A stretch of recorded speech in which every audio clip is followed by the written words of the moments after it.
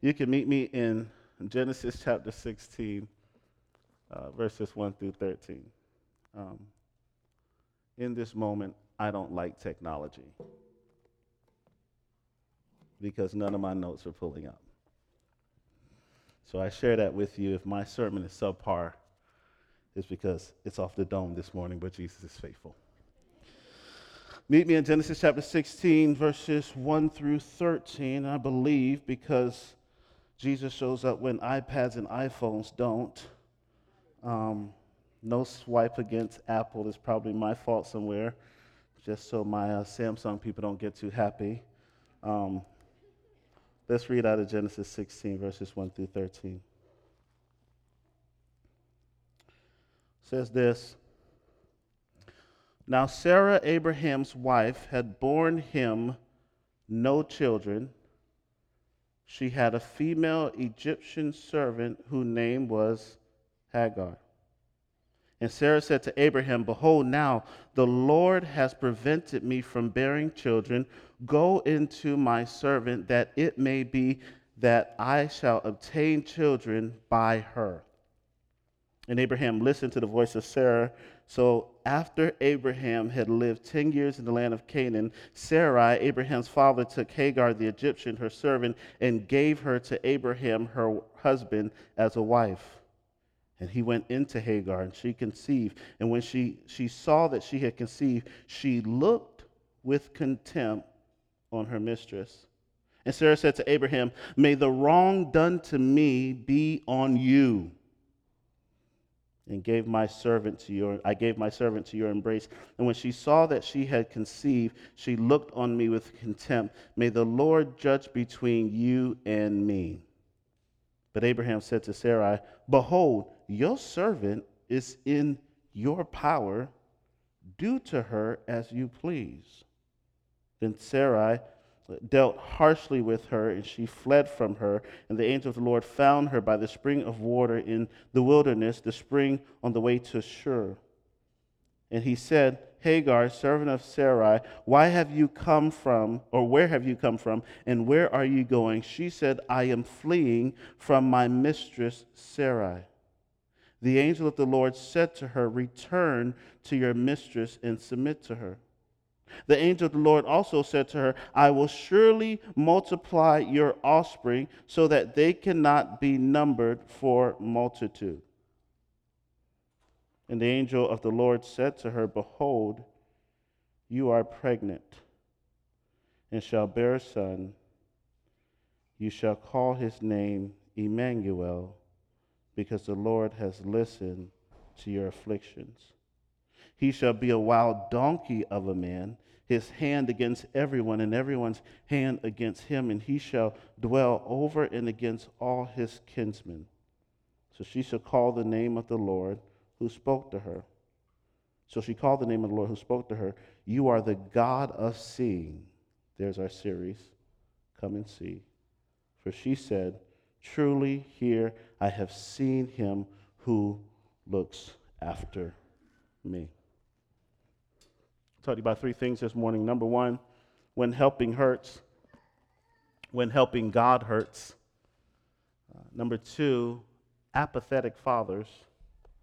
Number three, God sees mom. God sees moms. Let's pray. Father, in the name of Jesus, we thank you for your grace and your goodness. Thank you for who you are and what you've done. Thank you for what you're doing in this place. We pray that the Holy Spirit, amidst distractions, against missteps and everything else, speak to us, oh God. Your people need to hear your voice. So, Lord, we pray that you would do that. We pray that you would help us. In Jesus' name, amen. Amen. I may need some help. There. When helping God hurts. When helping God hurts. We see here in our text that Sarah and Abraham had been married for quite some time. They had been dwelling in the land of Canaan for about 10 years.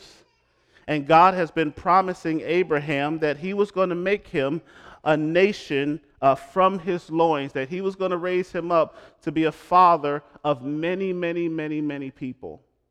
That God was going to do this work in Abraham. But to this point, nothing has happened. Abraham and Sarah had been married for quite some years, still no child, still waiting to conceive. Got this promise from God that God has affirmed in Abraham over and over and over again. As a matter of fact, in Genesis chapter 15, we see God in demonstrative ways reminding Abraham of his covenant that I am going to bless all the nations of the earth through you. And if I made a promise that it's going to be through your seed, it's going to be through your seed. But how many know sometimes in waiting on God, we get impatient? We get impatient. And some of us, if you're honest this morning, this is you. You rode up to church, and truth be told, you're here. Praise God, glad that you're here. But some of you, if you'll be honest, you're tired of waiting on him to do what he said he was going to do. And this is where our text finds us. It finds us looking at Sarah, tired of waiting on the Lord. So she comes up with the plan when helping God hurts. What's her plan?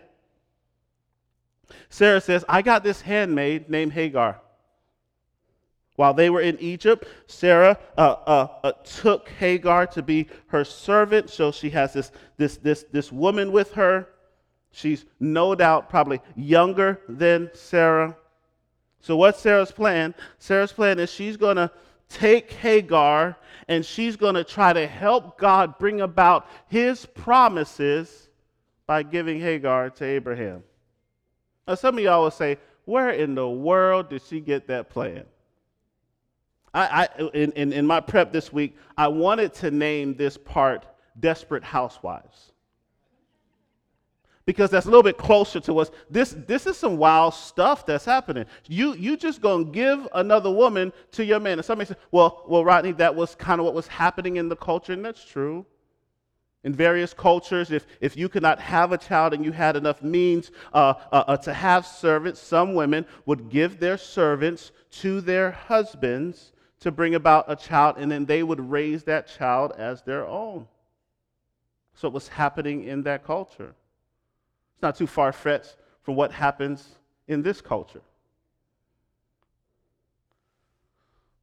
But that's not what God said. And here's what makes the people of God distinctively different. We don't just look in the newspaper on CNN or Fox or MSNBC to get our cadence for life. We don't just look at what's popular on social media or TMZ or what are the stars doing. Okay, I'm going to do that. That's not how we get our trajectory. As Christians, we go to the text and we say, what did God say? The text, the Bible, is the filter in which we see our lives. And so we see far before Genesis 16, although Genesis is the first book of the Bible, in Genesis chapter 2, verse 24, Jesus says, or God says, and Jesus says, for this reason shall a man leave his father and mother and cleave to his wife, and the two, not the three, not the four, not the five, not the side piece, not the plan B. The two shall become one flesh. So that's right. I don't care what folks say. We're going to stand on the book. That's right. I don't care what we a man. God know I'm a man, and God know what my needs would be. He knows sometimes I would have to step outside of my marriage to get my needs. The devil is a liar. We call that sin. Let's just call it common language. The book says, two people for life, male and female. Amen.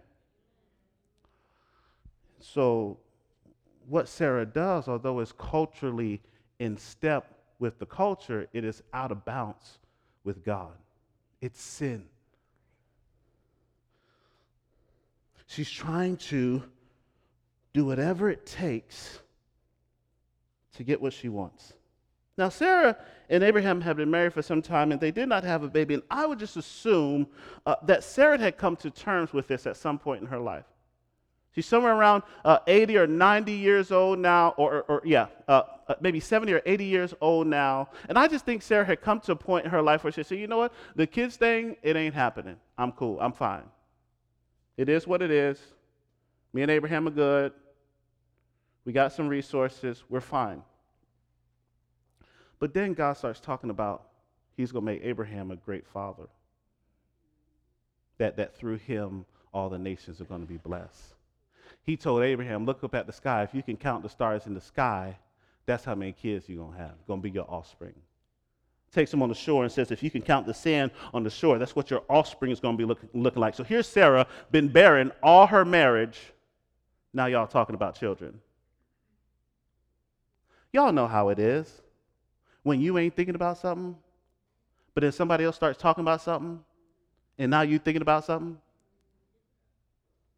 It's like you fine with your car. Your car gets you from point A to point B. You ain't got no problems with your car. Your car's running. It's not the perfect car, but it does the job.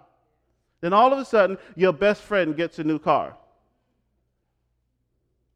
And you start asking questions. Now your car paid off. You good. You ain't got no payment. But then they roll up in their new car. You start playing in their car. You start playing with the little gadgets on the console of their car. You may ride in their car. Now, all of a sudden, you weren't thinking about it, but all of a sudden, there's this desire to get a new car. Now, you cloak that desire in, well, I don't know how long this car going to last. We just got to think about the future. Or, whatever it is. This can be in relationships. You weren't in a relationship, but it was fine. It was you and Jesus, and all of a sudden, your good friend get in a relationship. And now you thinking, I got to bust a move by any means necessary. Because this ain't going to work. It's amazing how when we hear stuff around us, it helps shift our desire. And now Sarah, who may not have been thinking about a child, is now obsessed with one, so much so that she devises a plan to let another woman be with her husband. Now, y'all got to help me here with it. I know it's Mother's Day, but help me. How'd that work? And so what does she do? She goes to her husband. She tells Abraham the plan. Abraham's there, father of faith. Father of three major world religions. Abraham, Father Abraham. I'll sacrifice my child for you. That Abraham. I'll chase out the enemy for you. That Abraham who gives a tithe of his good to the priest Melchizedek. This emblem of faith. She goes with this crazy plan, and you could just see Abraham chilling, about to be like, woman, what is wrong with you? She rolls out that plan, and Abraham says, let me get this straight.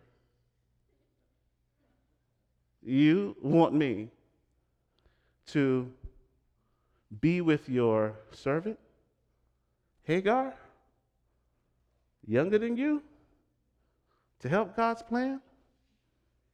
Well, if that's the way you want it, I guess I got to do what I got to do. I mean, make sure I'm serving my wife well. I just want to, got to keep peace in the home. I don't want no issue. Why do I say that? Here's why. Hear me. The best of men can be apathetic men. In one area or another, the best of men who shine in certain arenas can be failing miserably in another. The people we look up to and put on pedestals because of their knowledge or their gifting or their intellect, whatever it is, can be failing miserably in another area. Rodney, why is that? Well, it's called sin. The scripture says, for all, not some, all have sinned and fallen short of the glory of God. And here you see this Abraham fail miserably as his wife brings this plan to him. You know what it reminds me of? Adam in the garden. Adam is in the garden. Eve comes, have taken of the fruit, and is bringing it to Adam. In a similar way, Sarah takes Hagar and brings her to Abraham. And where Adam should have said, no, you know what God said. We can't go there. We can't do that. We can't partake in that. That's not his plan for us. He just consents. In the same way Abraham does. I know this is Mother's Day, but I want to challenge men. Don't be apathetic as it relates to your family. There's too much at risk. This apathetic decision by Abraham has huge implications.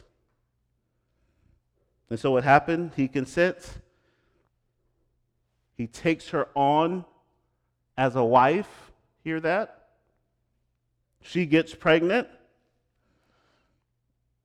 And all of a sudden, she now looks on Sarah like,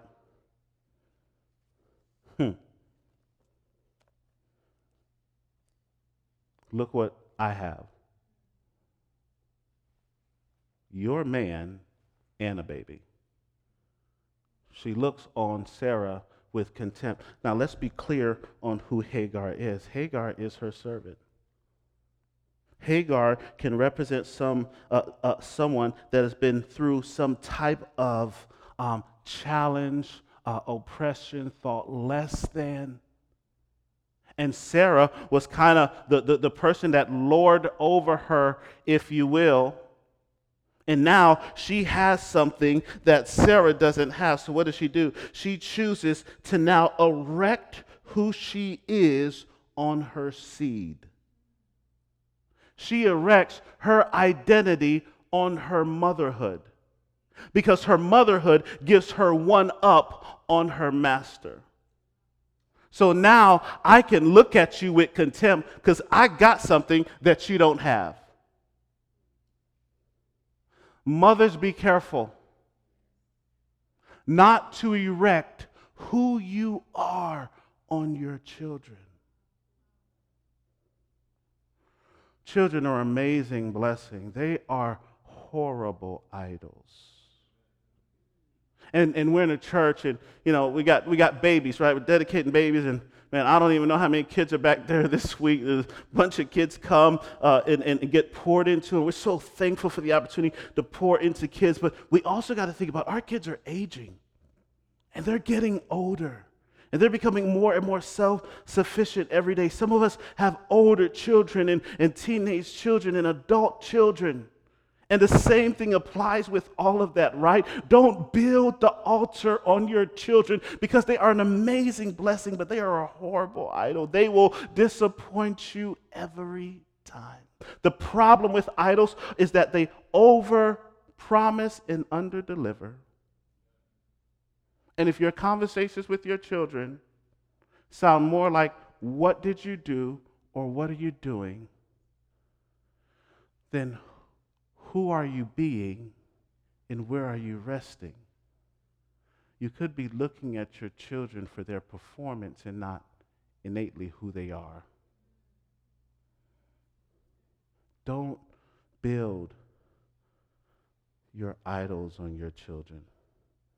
See, not only is Sarah struggling with idolatry and identity because she's now looking for children to validate her, so is Hagar.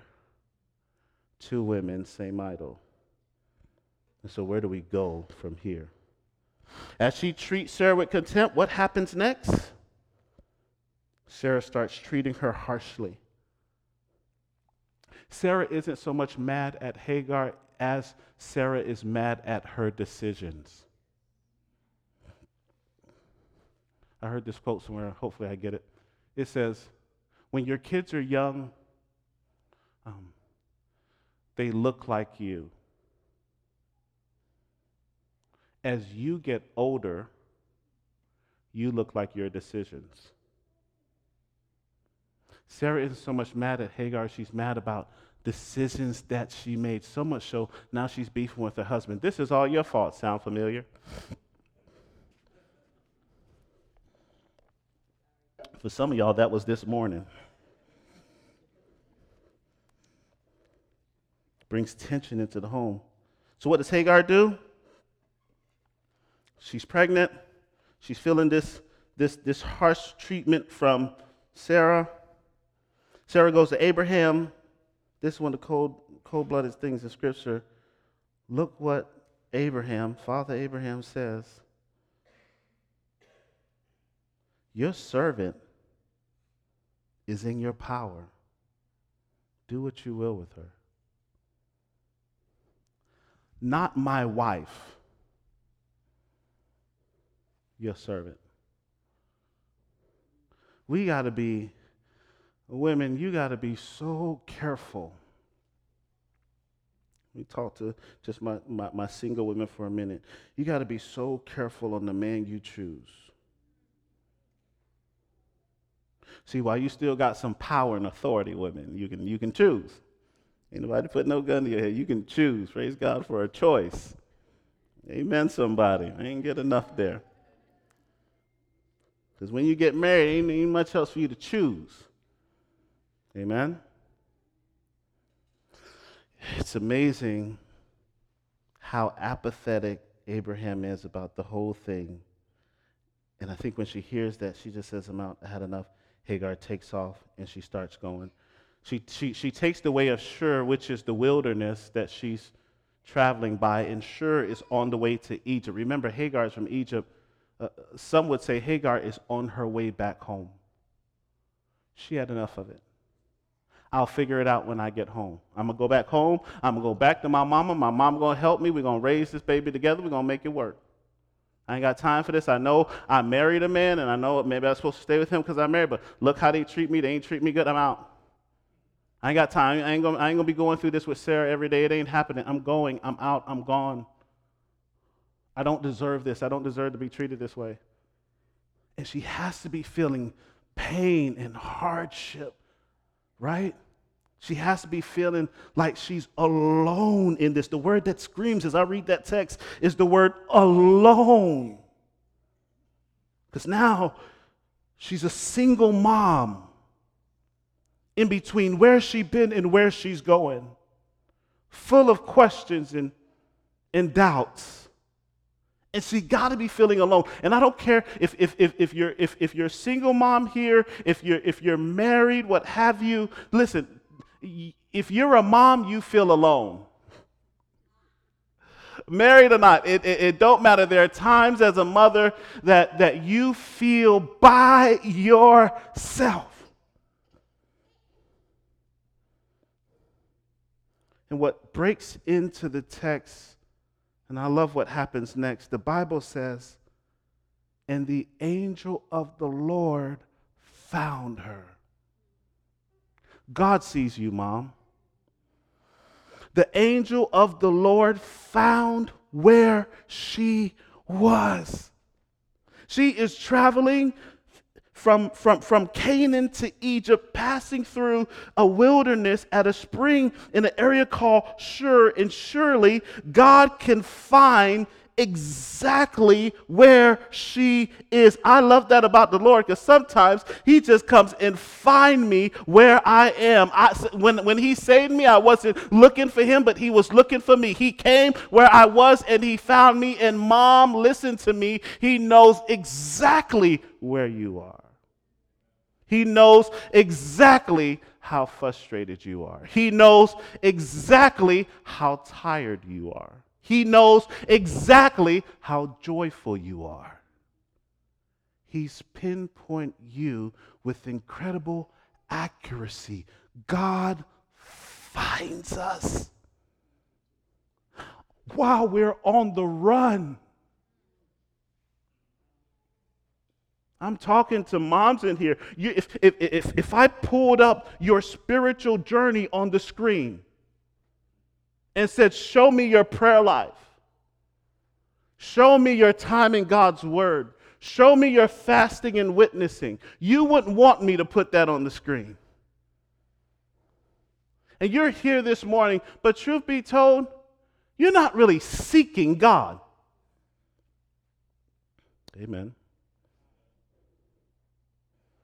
But in the midst of your apathy, he's seeking you. Because he's a good, good father like that. And the logical response to the God that has sought you is for you to lay yourself open before him and surrender to his lordship. Listen, for some of you, you don't need to keep mothering like this without Jesus. It's foolishness. Your next step needs to be that of surrender. And at the end of this service, we'll provide time for us to pray for you and to encourage you. If you don't know who Jesus is, or maybe you've gone to church, but you don't understand the Jesus of the church, we want to pray over you this morning.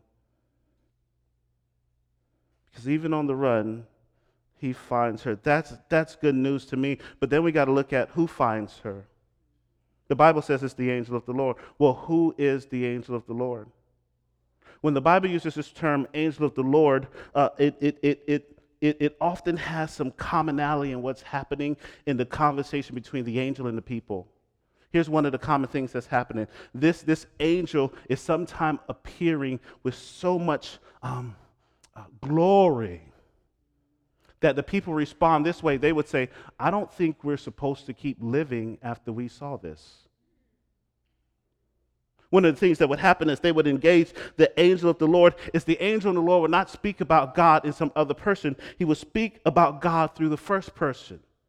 So he would identify himself as God as he's talking to these people.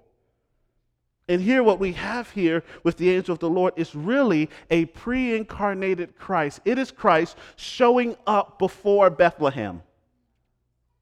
It is Christ showing up in the Old Testament. From the book of Genesis, he's showing up. Well, what does that mean for us? What does that mean for us?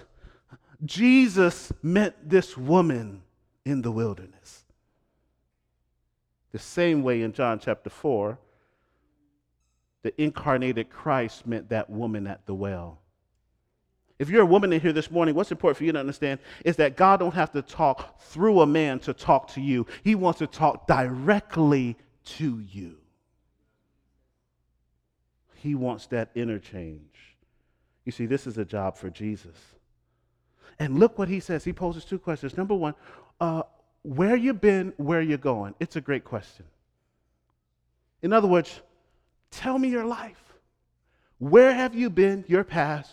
I know where you are now, but where are you going? Great questions. She says, I am fleeing from my mistress who's treated me harshly. She tells the angel of the Lord her past and what brings her to that predicament, but she does not say where she's going. Are you in the text? She talks about her past and what happened to her, but she does not state where she's going. Now, why doesn't she state that? I think because she don't know. When you're going through trauma, all you know is I got to get out of there. Where you going? I ain't figure all that out yet. But I'll figure it out as I go.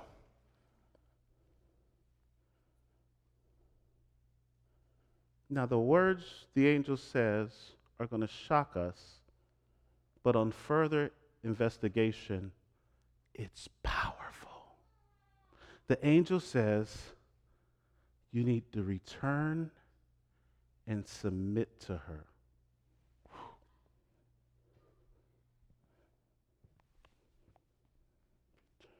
Okay, just want to make sure I had it right. Verse 9 is the kind of verse that adds a couple hours to sermon prep. Let me get this straight. You want me to return and submit to her? See, that's why I don't do that God stuff. This kind of faith is such a oppressive faith. It is such a faith that tries to limit who I am and stop who I can become. It's a relegated faith. That's why I don't have What? Return? After I just told you I suffered under her leadership? You tell me to return to that? But you, I'm talking about you here, you already said you'll do it. You in the audience, you said you'll do it this morning. You don't remember. When you sung, "You are infinite, you're the ultimate, we trust you, we trust you, for you are God." Sing it with me. You never. We, no, you don't.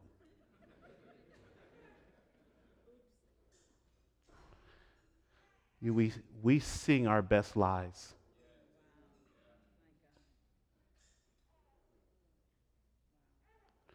Because you think God is like that dude or your dad or your brother.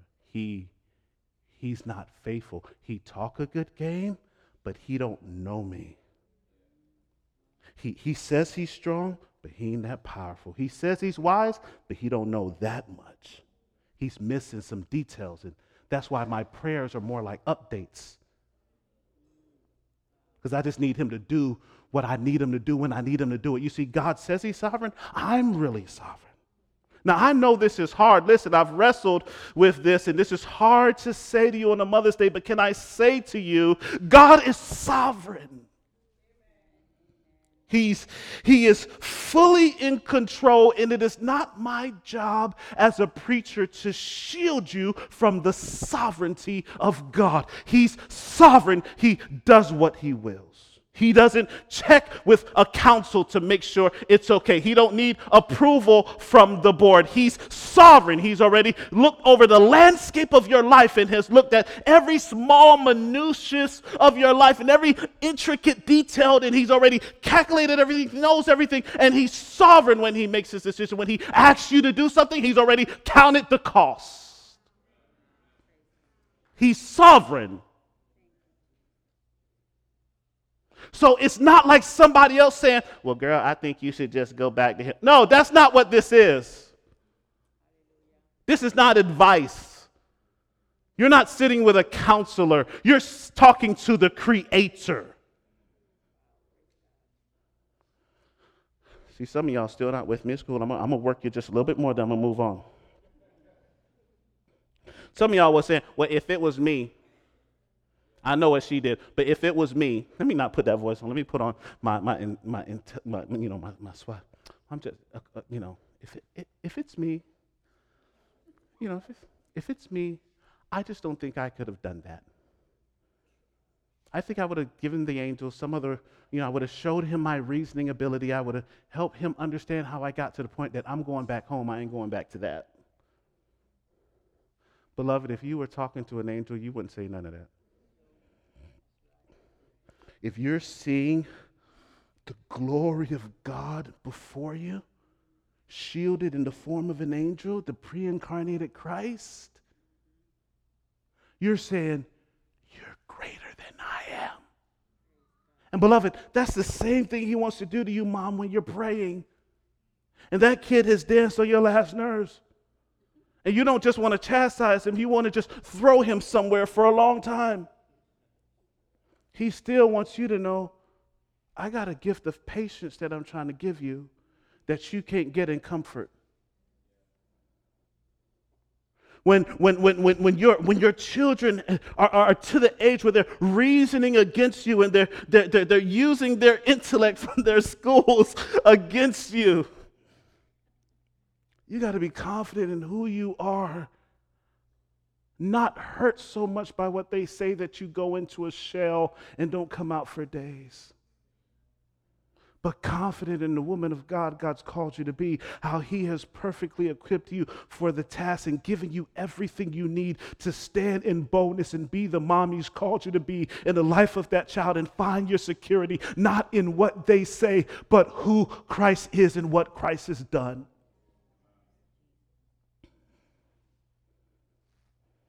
Truth is, we let our kids run the show too much. We ask too many questions. I'm sorry, when I was growing up, what do you guys want to do today? What? My dad never asked me that. Let me move on. I don't want to lose nobody. I'm already in the tough text. He says to her, return. Okay, all right, cool. If you want me to return, tell me why. Good news, I will surely multiply your offspring so that they cannot be numbered. Here's what she has to be deducing. Hold up, I thought Abraham was going to have offspring that he couldn't count, this multitude. Wait a minute. Are you saying that the same kind of multiplication that's happening with Abraham and Sarah will happen with me? In other words, that your seed is going to be blessed to the glory of God, used to the glory of God? And the angel of the Lord said to her, behold, you are pregnant, and you shall bear a son, and you shall call his name Ishmael, because Ishmael means that the Lord has listened to your afflictions. He saw you where you are, listening to what you are, and God is going to work out a greater plan. You see, this Ishmael will grow, and his seed will multiply. And God would use Isaac's seed and Ishmael's seed all to point to a greater seed that is coming. It is not just about family lineage. It's about a greater picture of a family that God is painting. It's the picture of the family that comes into his family through his perfect seed, Jesus. It is through that seed, Jesus, that Jews will come in, that Gentiles will come in, that all kind of people will come into a relationship with God through Jesus by faith alone, not your heritage, genealogy, culture, race. No, through faith in Christ, you'll come in.